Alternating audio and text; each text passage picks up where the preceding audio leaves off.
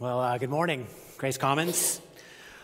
Something you might not know about these services is that there's about a 90-second lag online. So while you're hearing this, I'm already 90 seconds ahead of you. Yet, in the middle of all that, we're still going to try something today to see if we can get a little bit of some conversation and some feedback and maybe some form of dialogue happening. You know, oftentimes when we have met in person, when we've been able to meet in person, I have been able to kind of check in with people here in the sanctuary right after the service, or in the atrium with a cup of coffee in my hand, or even later in the week from time to time. And I'm so hungry for that. So at the end of this, we're going to sort of condense our teaching and preaching time a little bit today. I hope that the Lord helps me to do that. And then we'll invite comments and questions in the chat that you're watching right now. And we'll collect those during the song right after this time. And then I'll come up here and Ash will rejoin me, and we'll seek to have just a little bit of a conversation about some of the things that you've said, wondered about, questioned, asked about this teaching right after that. So this series is called Dangerous Prayers. And part of that is just a recognition that oftentimes our prayers are pretty domestic, pretty boring, possibly maybe even pretty rote, or have sort of a chit-chat quality about them, and maybe don't quite get to the heart of the matter. So you know those kinds of prayers. They're the kinds of prayers that I often will sort of just lob in the general direction of heaven. Help me, be with me, safety for that person, give me some sort of vague blessing. Lord, just be with me. Here's the thing that I know about those kinds of prayers for me personally, and I think it's probably true for most of us. They don't really change our heart. They don't really teach us about how to be in a relationship with the living God. They don't create an expectation in us that God actually is working in us and through us and around us. But there is a way to pray that moves us from this kind of passive spiritual boredom to really passionate engagement with God, what God is doing in the world. There's a way to move from being spiritually stuck and sort of rote to being really spiritually transformed and changed in our prayer life. There is a way to move from sort of mindless repetition to a sort of a bold and radical faith. There is a way for our prayers to leave just simple, vague safety behind and lead us into a life that's fully learning and eager to trust in God and God's activity and God's provision for us. The prayers during this series that we've called Dangerous Prayers are examples of those kinds of prayers, that way to pray that leads us into something much more deeper and dynamic. Prayers like, search me, empower me, send me, and cleanse me. They all come from Scripture, and they are dangerous. And I'm eager to share today's first one today with you, simply called Search Me. So let's pray, and we'll dig in. Oh, Lord, thank you for giving us the morning that you've given to us already. I am so enamored of the way that ice crystals flow from the sky and onto the ground in this really beautiful way. Really, even a promise to me that by your grace, you will make our sins white as snow. And Lord, we pray that you would do that. Lord, we also recognize that there's much about our lives and our world that needs your word.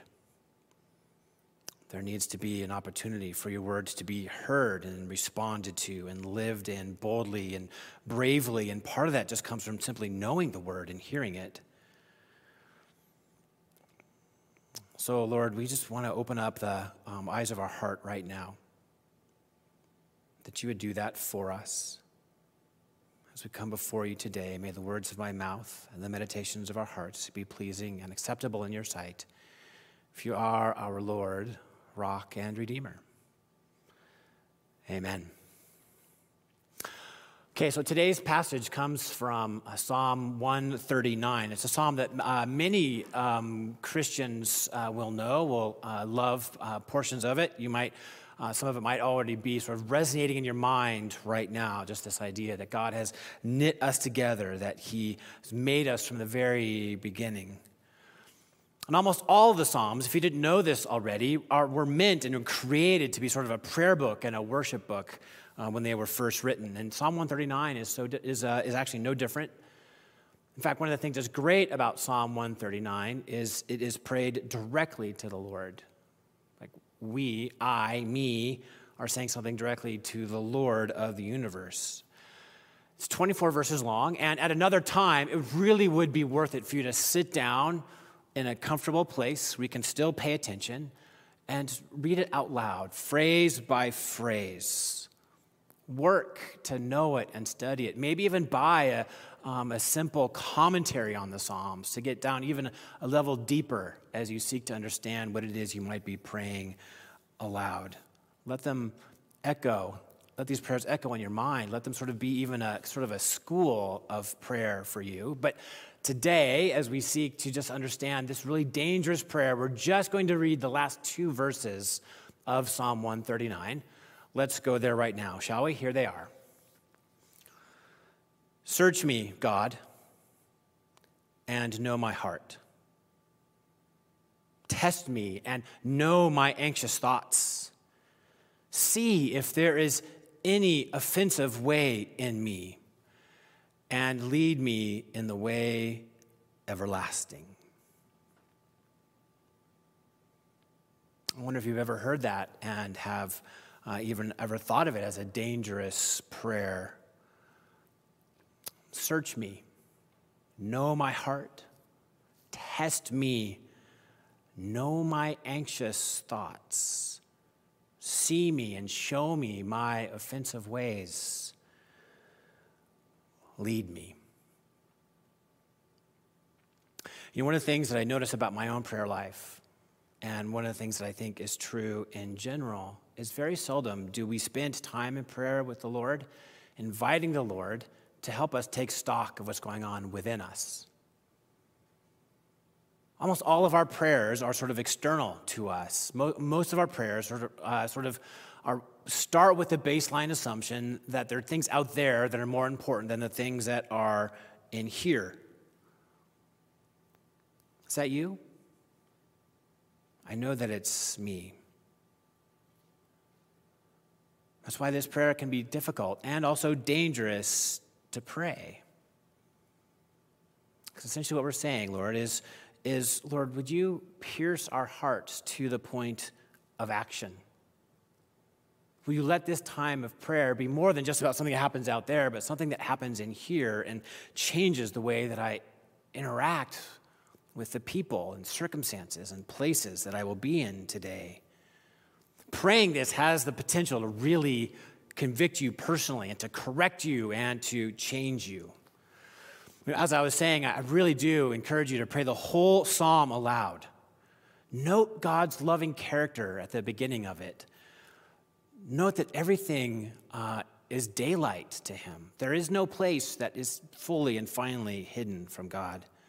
Note that God knit us together, lovingly brings us to creation and knows us, sees us. There's a deep and abiding love that's at the very heart of the way God sees you. And then, very slowly, friends, with maybe a pen and journal even in hand, pray each of these last final phrases especially. Be ready to hear from God. Be ready to ask yourselves, what do I need to hear and do? You know, we've been learning this pattern of prayer in our common space groups throughout the fall, and we'll hear it again as the common space groups begin in just the next couple of weeks. God speaks, we listen, and we respond. God speaks. And this dangerous prayer really is an invitation for God to rummage around in our hearts, to speak to us about some of the things that we're afraid to say out loud to anybody.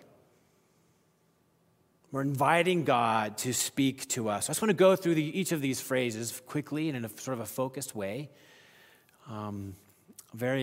before we move to this next time of singing. So let's just simply look at this simple little phrase, Lord, will you search me? Let's open up to God. I sort of picture like sort of an envelope of all the clippings of my life, all the things that I've shut down and wanted to hide away. Lord, I said, Lord, search me. Take these things. Pull out the things that I need to know and see, the things that you most want me to know today. See, here's the thing. I think oftentimes it's very easy for me to pretend that I am good at heart. It's very easy for me to ignore that there are things that are true about me that should be troubling to me and would be troubling to others around me and would certainly be troubling to the Lord. See, the thing is Scripture is really clear. Usually there's something sort of kind of going on underneath the surface that's troubling. And we see it in lots of places. We see it, Jesus, we see in the Gospels, it says that he entrusted himself to no man because he knew what was in the human heart. And here we see this brief little passage from Jeremiah chapter 17. The heart is deceitful above all things, and it is beyond cure. Who can understand it? See, oftentimes we lie to ourselves about our motives, our desires, our habits. So we start this prayer to simply say, Lord, will you show me the places that I hide? Nothing is hidden from you in the end, God. Will you show me so that I also know what you know? Will you search me out and let me hear from you? Is that a scary thing? I want you to think about some of the things that just come to mind for you quickly and easily, even as you think about saying this prayer. Can you imagine saying those things to your closest friend or your spouse? You see, the heart is deceitful above all things. And the Lord wants to do something different with us. And it begins with this simple prayer, search me. Search me out. And then this next sort of command or imperative as we pray to the Lord, Lord, will you know my anxious thoughts? Will you test them? See, there are many things that actually, whether we think about it or not, we are keeping in our hearts and our minds. We're seeking to keep them from God. We're hoping to close them off. We don't want to trust and entrust God with that thing. Something where we are sort of gripped with fear or anxiety. Let me ask you, what are the things that sort of cause your heart rate to race even while you're trying to go to sleep? Is there something that's going on in a classroom? If you're still a student, do you have anxiety about your grades?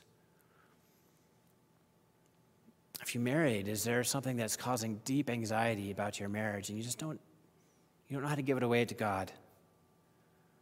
Maybe something going on with your children. There's something you see that is deeply heart-wrenching about what you see about the trajectory of your children, and it just burns.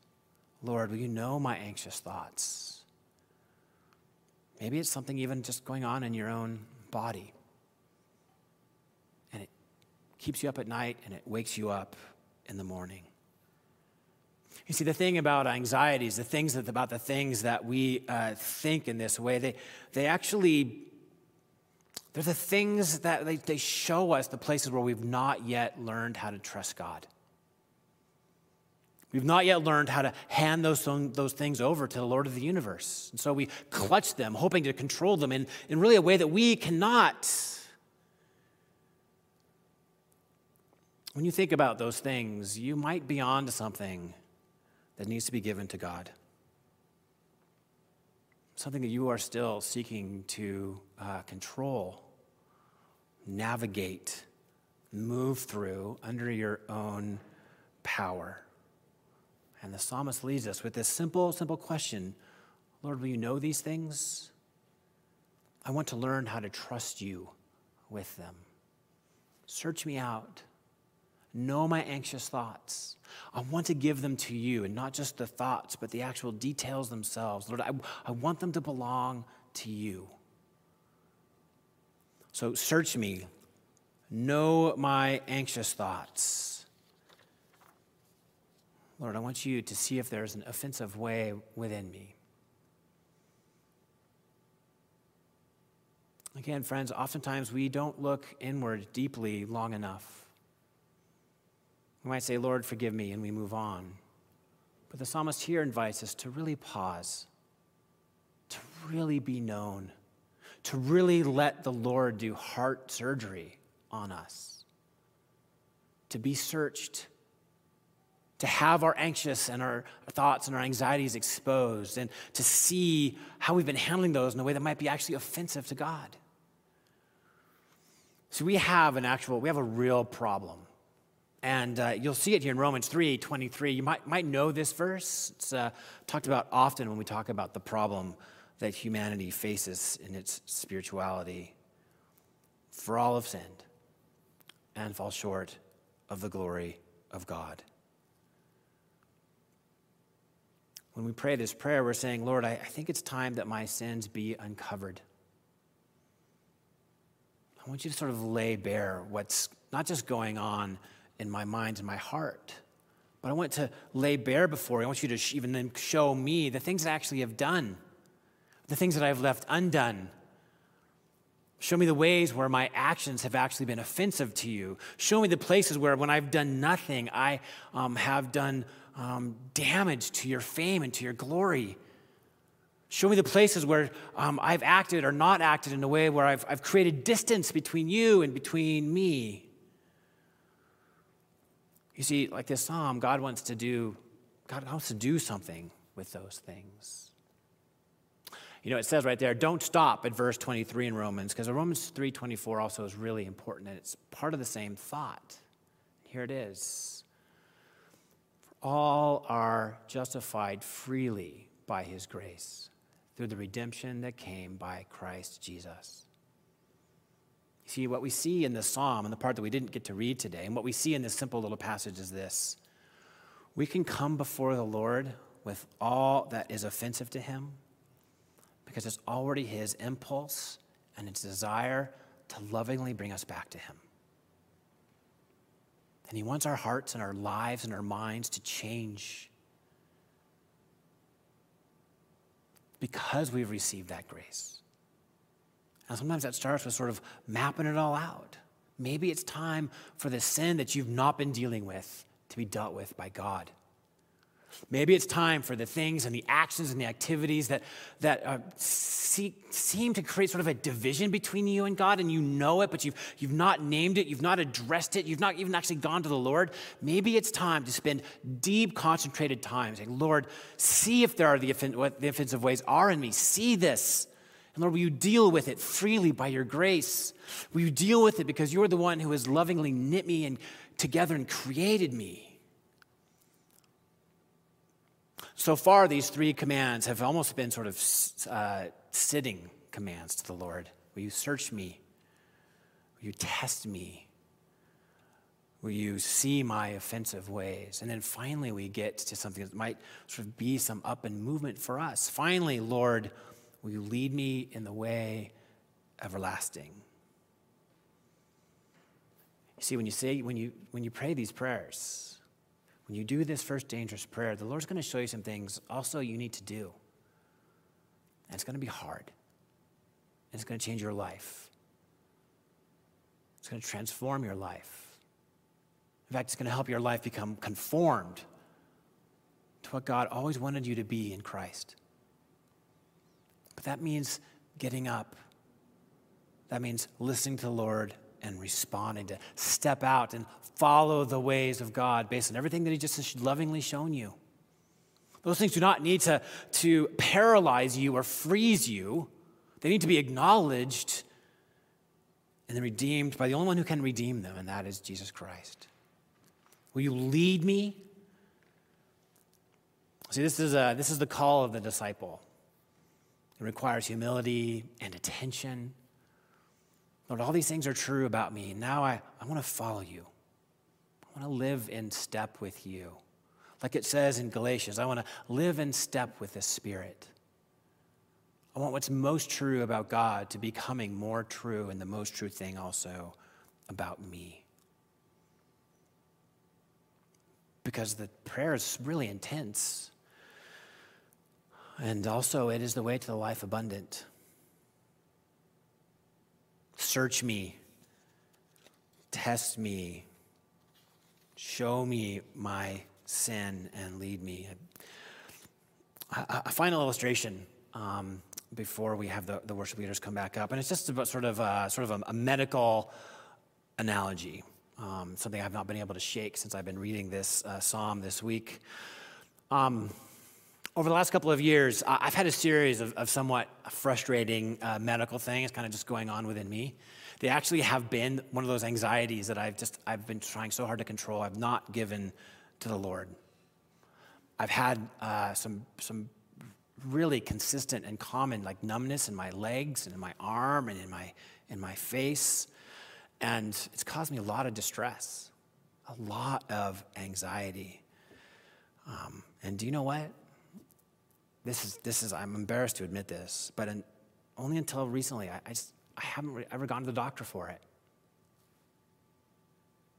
I've had this thing going on with me.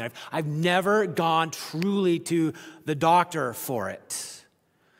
I had more than this nagging sense that something was going wrong with me and with my body, but I simply would just not go to the specialist to figure it out. I don't want to get into all of it, but I have such a greater sense of relief because there's actually just a very simple course of treatment. And friends, what's been true of my body, I think, is often true for many of us in our hearts and in our souls. We know there's something agitating. We know that there's something wrong. But we're just not willing to go to the great physician to actually have it addressed. So as a result, our heart, our minds, our souls are never quite at rest in God the way that they are meant to be, which means we're also never quite as free as we want to be in Christ to live as we are called to live. So we don't do anything about it. In fact, oftentimes it's kind of the reverse. Similarly, in another medical way, I had a surgery on sort of a lower abdomen kind of hernia thing 3 years ago or so. And as the surgeon was, talking to me in the pre-op in a way that felt surprising to me, he poked it. And when he poked this point of my pain, I slapped it. I literally, automatically, without even thinking about it, like the doctor's nice guy, gentle, bedside manner, he pokes this thing, and I went, bam! And he's like, oh. And I actually think oftentimes that's what we do with God. We don't want God actually to get too close to the point of pain. But friends, this is the only way to be healed. To invite the Lord in, to go to the great physician, just trust that God wants to do something important with you. And just begin with this simple but dangerous prayer. One more time. Let me give you these 4. See if you can begin to memorize them for your own prayer life. Lord, will you search me? Will you know my anxious thoughts? Will you see my offenses? And Lord, will you lead me? So, friends, as we sing this next song, if you have a moment during it, we'd invite just some questions, comments about what you've heard today. I want to have a little interaction with you right after this. But for now, why don't we sing and question and give God the glory?